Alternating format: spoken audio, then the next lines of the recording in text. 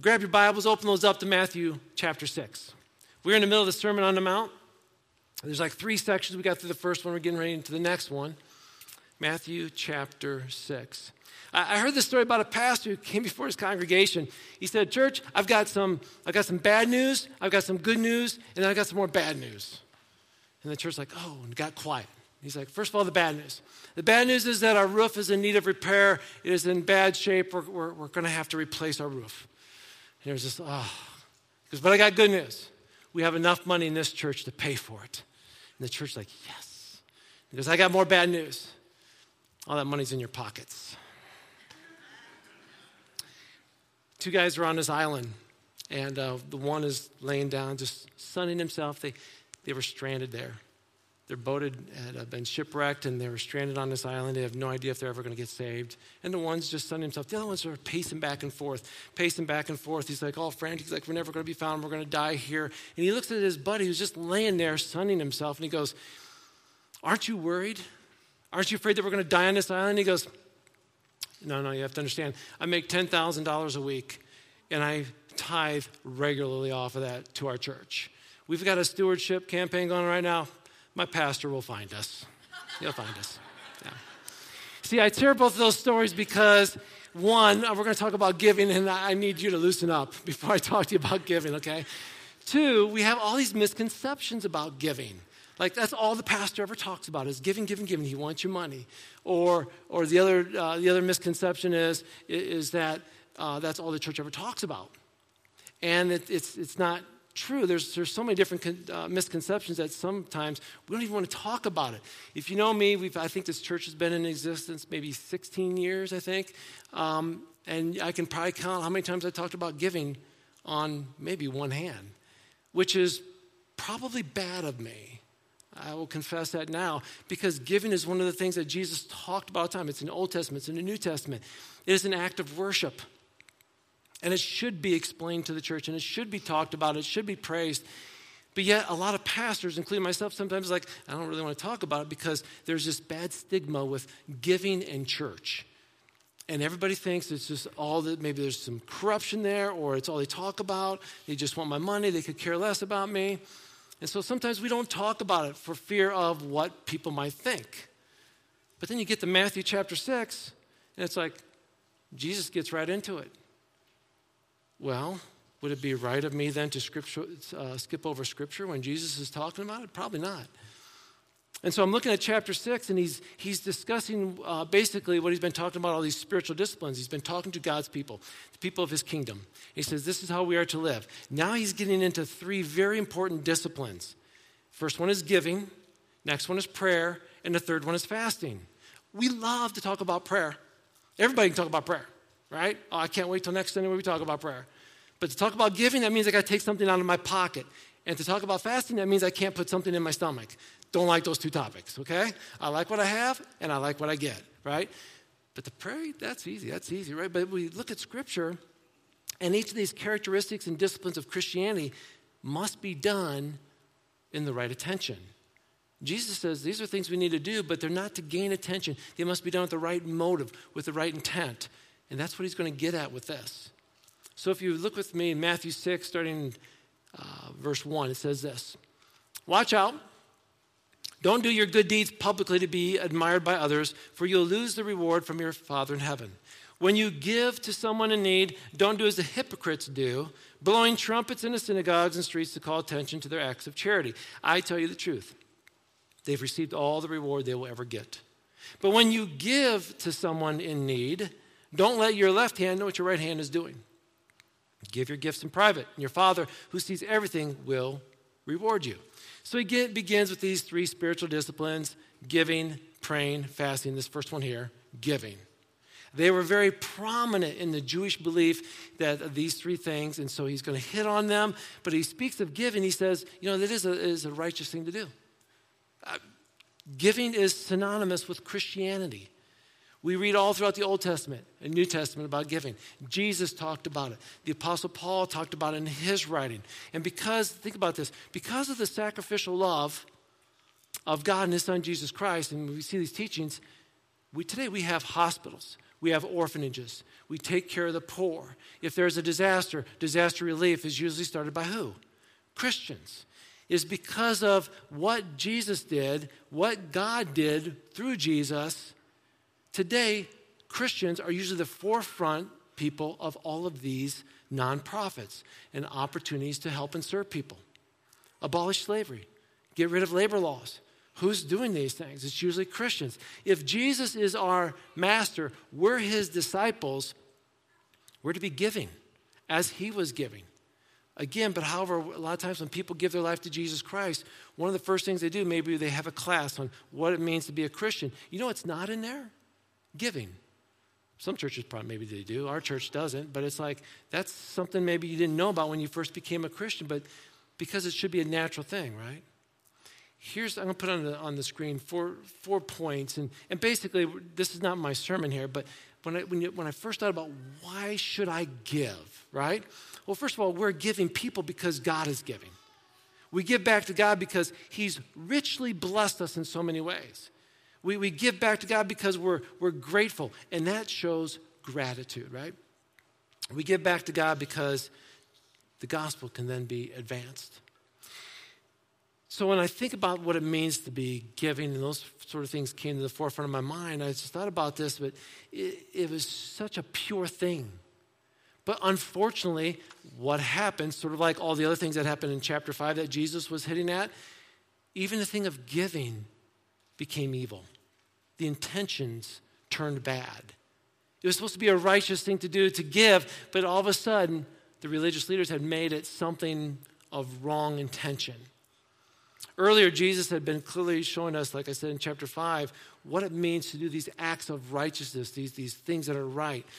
But now he says, here's the thing. I wonder if maybe when we do these righteous things, we're doing them within the back of our mind thinking, I wonder what I look like when I do them. I wonder if Jesus is addressing that here where he's like, what's the intention? Why are you giving? Are you giving so that you can get a pat on the back? Think about everything that we do as Christians when we do it for the Lord. Are we doing it for the Lord, or are we worried about what other people think? Just pause on that for a second. It's like, I don't think we do that. Then let me ask you this. If I were to ask right now, could anybody come up here right now and lead us in a word of prayer? How many would be quick to do that? A lot of people would say, no way, I don't want to pray in front of a group of people. Why don't you want to pray in front of a group of people? See, here's what prayer is. Prayer is just me talking to God. So when I came up here and prayed just earlier, I was praying to God. I wasn't praying for your sake. I was praying for God. That was my conversation with him. You got to join in.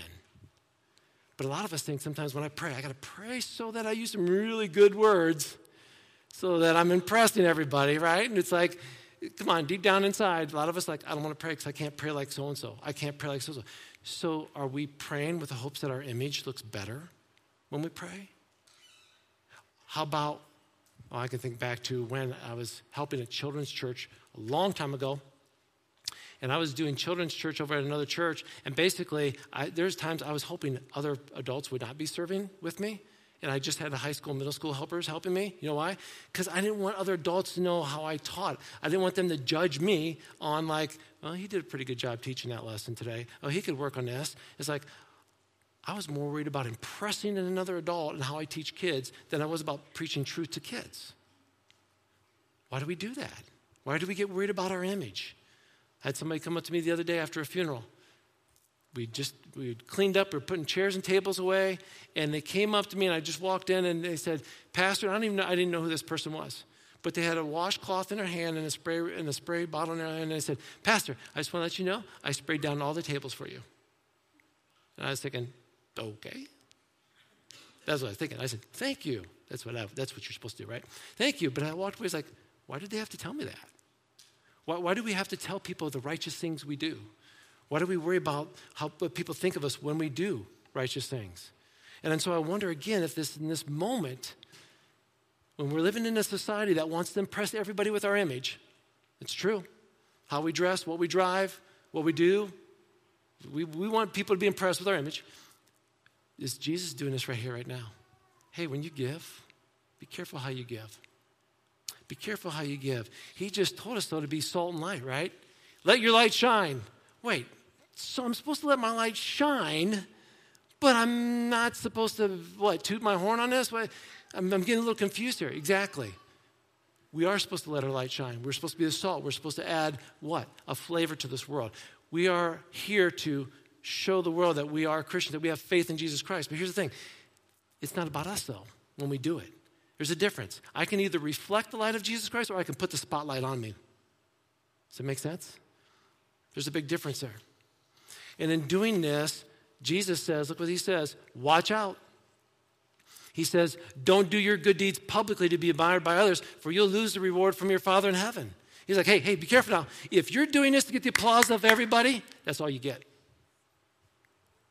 You got your applause. You did what you wanted to do so that people would applaud you. You got it. You ain't getting none from God. Because if that's why you're doing it, this is going to be your reward. That's a little scary, isn't it? I had to think about that. I'm sitting there going, would I want my name announced in front of a crowd of people, or would I rather have my name announced in heaven?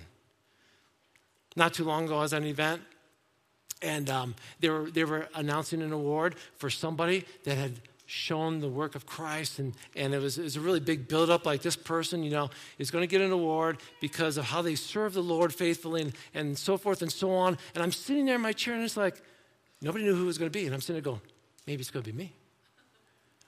What if it's me? If it's me, what am I going to say when I get up there and get my award? I was like, oh, let's see, that'd be sort of cool if that was me, And then he announced the name, and it wasn't me. And I sat there and I was a little disappointed. I was like, why wasn't it me? Couldn't it have been me?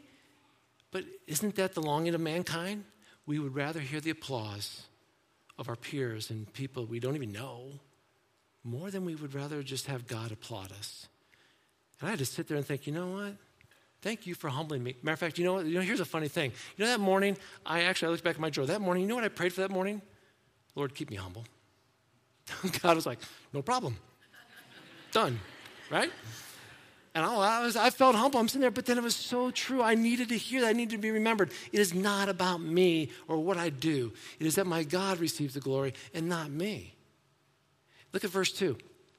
When you give to someone in need, don't do as the hypocrites do, blowing trumpets in the synagogues and the streets to call attention to their own acts of charity. I tell you the truth, they've received all the reward they'll ever get. I mean, can you picture this? I'm going to put money in the blessings box, and then there's somebody back there, Roger, sitting right there. Roger's like, oh, blessing box. Good job, Rex. Next person walks in, Trace walks in, puts in, good job, Tracy. Is that why we do it? It's like, hey, just want to let you know, putting my money in, everybody blow their horn, okay? I don't think that's what we're getting at. Ancient history and readings you read through and in Scripture you read through, there was trumpets in the temple, but that's not what they're talking about here, I don't think. What a lot of commentaries and what a lot of theologians think is some of the receptacles that were in the temple, they didn't pass an offering plate. They had like a blessing. They had like a box in the back of the temple along the walls. Some of them look like this, in which it was like a trumpet, their trumpet, not our picture of a trumpet back then, and that would lead into a box. When you put your coins in, it would cling and rattle as it went down into the box. So sometimes what would happen is I would maybe come in and using modern money today, okay? Instead of me putting in maybe a 50-cent piece or a quarter, I'll put in 5 nickels. So it makes it sound like I was putting a lot in, okay? Basically what I'm saying is like when the offering plate used to get passed when we were younger, it would be instead of putting in a $50 bill, I would take 45 ones and one $5 bill and then fold them over with the 5 on top to make it look like I was giving a big wad of money. You know what I'm saying? I'm not really announcing it, but I am announcing it. Look what I just gave. And so when you're hearing those cling, like, it's like, that's me. Just make sure you all heard that, right? That's what Jesus is talking about here. Watch out. You're trying to get everybody's attention when you're giving here. You got the wrong intent. You're trying to make it known for what you're putting in there, and that's not what it's about. It's about the heart. It's about the heart. So what does Jesus call these people? He calls them hypocrites. The Greek word there for hypocrite, you know what hypocrite is? An actor. Oh, yeah. Somebody who is one way but portrays the role of another person in a movie or a show, that's an actor, right? So the same word hypocrite is used here. Somebody who is, I've got a set standard, but the problem is I'm not living by that standard. I'm living over here. That's a hypocrite. And Jesus says, you're a hypocrite. You say you are righteous, but you're not living a righteous way.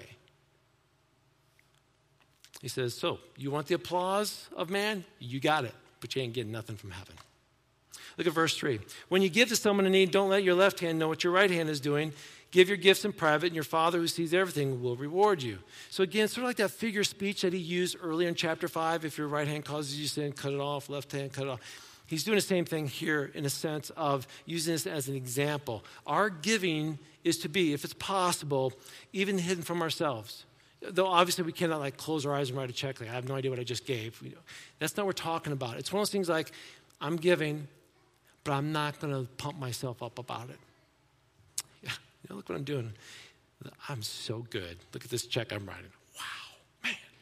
That's what we're talking about. Before it was, I want everybody to know what I'm giving. Now, Jesus say, and I don't want you to get all fired up about what you're giving either. Stay humble about this.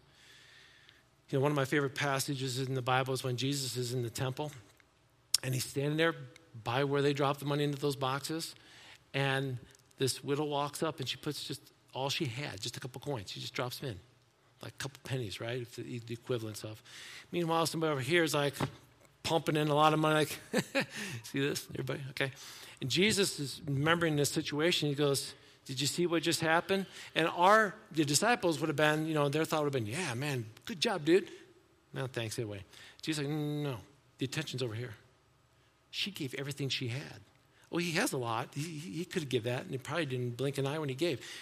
But she gave everything she had. That's what we're talking about here in this giving. When you read in Matthew 6:3-4, there's another thing we discover here is that God sees what we give in secret.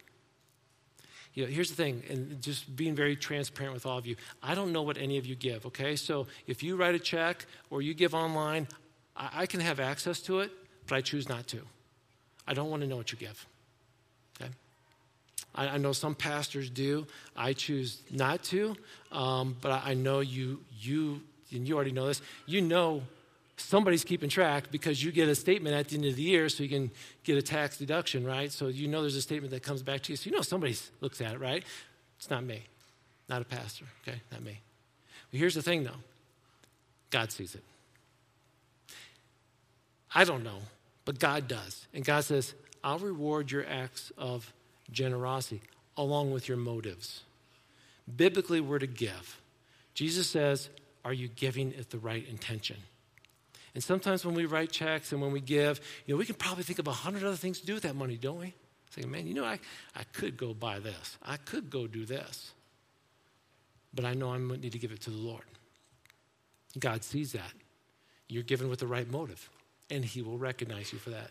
Maybe it won't be a big trumpet blow. Maybe it won't be hey, we want to call somebody up here because they're pretty awesome. We're going to name a new wing after you. It's probably not going to happen, right?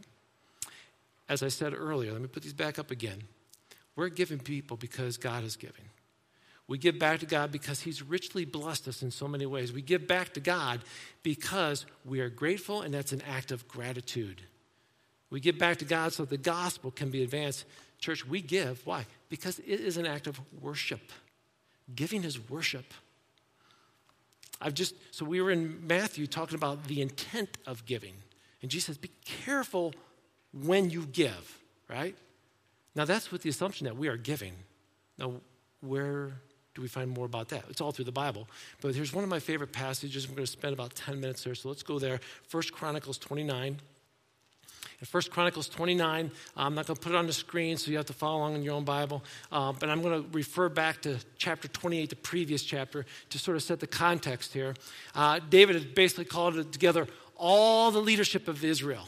I mean, he's going to call all of Israel together, but first he calls the leadership together. And so he's got all these people assembled together, and he says, I've got this incredible desire to build the temple of the Lord. There's never been a temple built. I mean, we've got houses, but yet the Ark of the Covenant has no place. God has no home here on earth. So we're going to build this incredibly big, awesome temple, right? So he says, I want to do this. I want to do this to honor. But here's the thing. God has told me I'm not going to be the one to build it. I have shed too much blood as a warrior. I am your king, but I was also a warrior. And so God said, David, you're not going to be able to build it because you have shed too much blood, but your son will.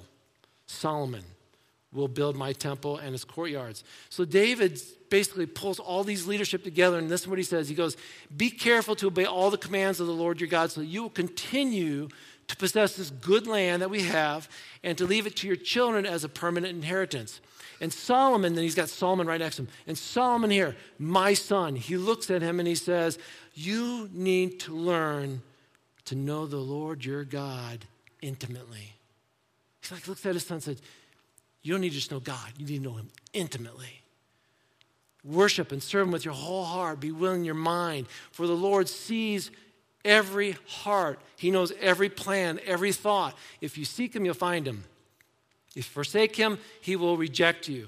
So take this seriously. The Lord has chosen you to build a temple and a sanctuary. Be strong, do the work. So he says, he's looking at his son and saying, know God intimately. Obey him, love him. He sees it all. He already knows your heart. He wants you to build his temple. Do the work. So he gives Solomon these plans. He's like, this is what the temple is going to look like. These are the building plans. It's like he had a blueprint. It's like he's laying them out. He's like, this is what it's going to be like. And by the way, when the priests come in to lead worship, they're going to need all these receptacles. They're going to need all these things. This is what they're going to need. Oh, and then we're going to need these for sacrifices and for other forms of worship. And so in these next section of verses, David's given all these instructions. How much gold, how much silver, how much timber is going to be needed to make all of these things happen. To build a temple, to provide for all the services, for worship, for everything. Then verse 20 of chapter 28, David said this, be strong and courageous. Do the work. Don't be afraid or discouraged, for the Lord God, my God, is with you. He will not fail you or forsake you. He will see to it that all the work related to the temple of the Lord is finished correctly. It's like God's going to help you. Just do the work, right? Then we get to chapter 29, verse 1. King David turned to the entire assembly and said, my son Solomon, whom God has clearly chosen as the next king of Israel, is still young and inexperienced. The work ahead of him is enormous, for the temple he will build is not for mere mortals. It's for the Lord God himself. So first thing David does here with his son now, he turns to the whole congregation, the whole city, and says, listen carefully. God's chosen my son Solomon to build this temple. And it's going to be hard. The work is enormous. This project is going to be big, so it's going to require big things. That's why God's leading the way. And then look what he goes next. Well, verse 2, he says, using every resource at my command, I've gathered as much as I could. So he shares everything he's gathered. Verse 3, and now, because of my devotion to the temple of my God, I'm giving all of my own private treasures of gold and silver to help in the construction. This is in addition to the building materials I've already collected for the holy temple. So David's like, I've gathered all these things for the temple, and I just want to let you know, this is an enormous project because it is God's. But here's the thing. I want you to know as your leader, I'm leading the way in giving. I'm emptying my treasuries, my personal giving, okay? I showed you what we have here, what belonged to the state, right? Now these are mine. I'm giving these. And then the next thing that happens is pretty incredible. Look at verse 4. Then the family leaders, the leaders of the tribes of Israel, the generals, the captains of the army, the king's administrative officers all gave willingly. And then they listed what they gave. So then like all the leaders, like so in this situation, let's say I walk up and say, church, we got this incredible thing going on, and I just want to let you know, I'm pulling on, I'm giving you everything. This is what I'm giving. I'm pledging to give this amount, my personal, okay? And then one by one, leaders in this church step up and say, and I will be giving this much, and I will be pledging this much, and I'm going to be giving this much. And then, so all the leaders, all of them, not 99 out of 100, all of them said, we're giving. Then look what happens next, verse 9. The people rejoiced over the offerings, for they had given freely and wholeheartedly to the Lord, and King David was filled with joy. Do you see that? No arm twisting, no manipulative conversations, no, hey, I'm going to guilt you into giving. Hey, I'm going to put some sad puppy eye faces up here on the screen. We need to give. None of that. People gave willingly and freely because God moved in their heart to give. David praised the Lord before the whole assembly. Now, here's what I want you to listen to very carefully, okay? This is one of the most incredible prayers ever prayed in the Bible. There's so many awesome prayers, right? Listen to the prayer. This is David's prayer that he prays in front of the whole community, in front of the whole kingdom. O Lord, the God of Israel, may you be praised forever and ever. Yours, O Lord, is the greatness, the power, the glory, the victory, and the majesty. Everything in heaven and on earth is yours, O Lord, and this is your kingdom. We adore you as the one who is over all things. Wealth and honor come from you alone, for you rule over everything. Power and might are in your hand, and at your discretion, people are made great and given strength. O our Lord, we thank you and we praise your glorious name. But who am I? And who are my people that we could give you anything? Everything we have has come from you, and we give you only what you first gave us. We are here only for a moment. Visitors, strangers in the land of our ancestors were before us. Our days on earth are like a passing shadow, gone so soon without a trace. O Lord our God, even this material that we've gathered to build a temple in honor of your holy name comes from you. It all belongs to you.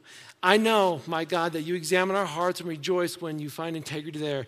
You know I've done all this with good motives. I've watched your people offer their gifts willingly and joyously. O Lord, God of our ancestors, Abraham, Isaac, and Israel, make your people always want to obey you. See to it that their love for you never changes. And give my son Solomon the wholehearted desire to obey your commands, laws, and decrees, and do everything necessary to build this temple for which I have made these preparations. Then David said to the whole assembly, give praise to the Lord your God. And the entire assembly praised the Lord, the God of their ancestors, and they bowed low before the Lord and the King. In this moment of history, why is this one of my favorite prayers? Why is this one of my favorite stories? Three things. First of all, the task of doing God's work is great and will always require great resources. If we're not doing anything big for God, you don't need anything big to do it. But if you're going to do something big for God, it's going to require great resources. Here's the second thing on that. Leaders set the standards. David announced what he was going to do. When it comes to giving, leaders should set the standard. 3, the resources are God's resources. He's the ultimate provider of all that is provided. With that in mind, I heard a story about a father and a son driving down the road. And as he's driving, he looked over his son. His son was getting hungry, and he thought, you know what, he needs a snack. He saw the big golden arches. So it pulls in, goes up the counter. His son goes over at the table, has a seat, orders an order of French fries. Gets the French fries, a little snack for him, sits back down in front of his son, pushes this bag of fries over towards his son. He sits back. He just loves his son. He loves watching his son being blessed. He loves watching his son experiencing a joyful moment. And his son starts eating the fries and big smile on his face. And then the dad does what every dad does. Maybe you already know what's going to happen. He reaches across to take one fry. Dad, get your own. Those are my fries. Oh. The father took his hand back and thought about it for a while. They got in the car to leave. And he's driving down the road. And it started to process on that long, silent drive now. He thought, I gave my son every fry he had. Every one. And all I wanted was just one of those fries. My son doesn't understand something here. He doesn't know that I could take all of those fries from him if I wanted, because I'm the dad. And my son also doesn't know that I could have gone back up to the counter and ordered a lot more and blessed him even more.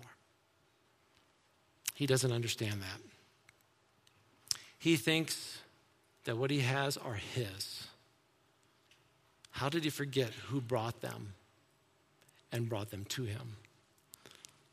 I don't know if that's ever happened to you as a parent in here. Maybe one of your kids, maybe they have forgotten how you have blessed them and they didn't show thanks. And maybe they've slapped your hand. Maybe as a parent, you were a kid at one time and you did the same with your parents. There's many times I've looked back at what my parents have done for me and I've like, wow, they've really blessed me. how are we doing with our giving and our motives for giving? Because God, I look at that passage from 1 Chronicles 29, and David is basically saying this: God, you gave us all the French fries. You gave them to us. Take as many back as you want. That's what's happened in 1 Chronicles 29. We have been so blessed, and God just says, when you give, I'm not telling you how much to give, but when you give wholeheartedly, give freely, give joyfully. After all, I gave it to you, so if you want to give it back, you can. Can I say something? Do you think God really needs our stuff? No, he doesn't. He doesn't need our offerings. He doesn't. But when we give our offerings, it is an act of worship, saying, God, thank you for what you give me. I'm giving back to you. May your work be done here on earth with what you've given me. That's a part of why we give. At Thanksgiving, our church is going to do something maybe that, we've never done before. And we're going to do a Thanksgiving offering. Why? Because I have for too long maybe robbed you the joy of worshiping through giving. A lot of you give. Like I said, I don't know. I don't look at the records. But I know this church is a very giving church. Like right now, just to give you an idea, financially, our church is fine. Back at COVID, a lot of churches were shutting down and borrowing money from the government. We didn't have to because you kept giving. We're very blessed. So now, what is our church struggling with? Not the everyday finances. We owe money on this building here. We have a debt. We are ahead of paying off the debt because of your giving. We're doing pretty good. Matter of fact, we may have it paid off in 3 years or less. We owe about $250,000. I'm being very transparent with you, ain't I? We owe about $250,000 plus on this building. It should be paid off in about 3 years because giving has been where it needs to be. But what if we got paid off ahead of time? What could we do with God's resources then? Could we add more missionaries? Could we add on a wing to the building that we talked about 3 years ago for our kids? A new nursery and kids' classrooms so that on Wednesday night, maybe we could have adult education. I don't know. We talked about that, but then COVID hit.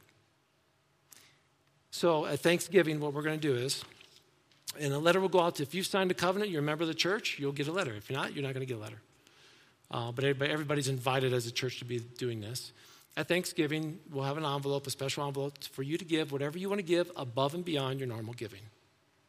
That money will go towards paying off the debt. How much can we knock off that $250? I don't know. But I'm going to ask you to right now start praying about it. I've been praying about it. The elders knew at some point in time I was going to announce this. They didn't know exactly when. My wife doesn't even know about that I was going to announce this today. But in my heart, I've been praying about it. Lord, above and beyond what we give, because everybody gives differently. Old Testament, 10%, New Testament, whatever, above and beyond, give freely, give sacrificially. I grew up with 10%. That's what I grew up on. Ever since I can remember, it's always 10%. If my allowance was X amount, 10% came off, right? And so to this day, even our own budget, we've been doing this since we were married. 10% automatically off goes to God. And then we started a few years back a benevolence fund in our budget, basically an additional amount to help whoever needs help above and beyond that. So it's sort of like that's what we've always done. What is it for you? I don't know. Whatever God's laid upon your heart. He knows you. He knows your heart. And if you're obediently following him, I'm supposed to be a giving person. What am I supposed to give? Ask God. God, what am I supposed to be giving to missions, to the church, to whomever? For this offering, it's above and beyond that. We're just saying stick it in an envelope, and then the Sunday before Thanksgiving or the Sunday after Thanksgiving, we'll drop your envelope off in the blessings box, all that money. Just one big thank you, Lord. Thank you for this building. We've been blessed to have this building. I just did a funeral Friday for a gentleman. He didn't attend their church, but his kids do. And I didn't know this until I was at the funeral home. He helped build the original building. Little did he know that his kids would come to church here. Little did he know he would have the funeral here for him. But he helped build this church, lay down the brick and mortar on that first building. We never know what God's going to do with our resources. But I do know this. I know hundreds of people have given their life to Christ as a result of this church. I know lives have been changed eternally because of this church, and we praise God for that. Worship team, would you come forward, please? Like I said at the beginning of the service, no one enjoys talking about money at church, right? Nobody talks, we're going to talk about giving, all right. But if we don't talk about, we fail to talk about what the Bible says. And so I come to you this morning, sharing you with what the Bible says. And Jesus is saying, we're to give, but check the heart motive while you're giving. I've got to check the heart motive when I'm preaching to make sure you are not feeling manipulated. I don't want you to feel manipulated in giving. If I do, I want to apologize for that right now. You are going to give because God tells you to give, not because a pastor told you to give. You're going to give because God told you to give, not because a leader told you to give. You're going to give because God told you to give, not because you got a letter in the mail, or you heard a missionary story, or this person's story. You're going to give because you have been seeking God, and God says, this is what you need to give. And when you do so, it's an act of worship, and God is praised. Would you stand, please? Heavenly Father, what an amazing God you are. I thank you, Lord, for this day. I thank you for we can come and worship you, and I thank you, Lord, that even part of worship is giving. And God, even though sometimes I'm apologetic, I shouldn't be apologizing for worshiping. It's a beautiful thing to worship in song, in prayer, in reading Scripture, in giving. It's an act of worship. We are replying to what you've done for us and saying, God, you're incredible. So God, I thank you that we could look into your word. I ask, Lord, that you just look into our heart now. Lord, I pray that our giving is done with the right intentions, that we're giving not to be praised by man, not to build up our self-ego, not to have a good image, but we give because we just want to say thank you. We thank you for your word. We thank you for truth. I thank you for this moment now that we get to sing to you in worship. In thy name we pray, amen.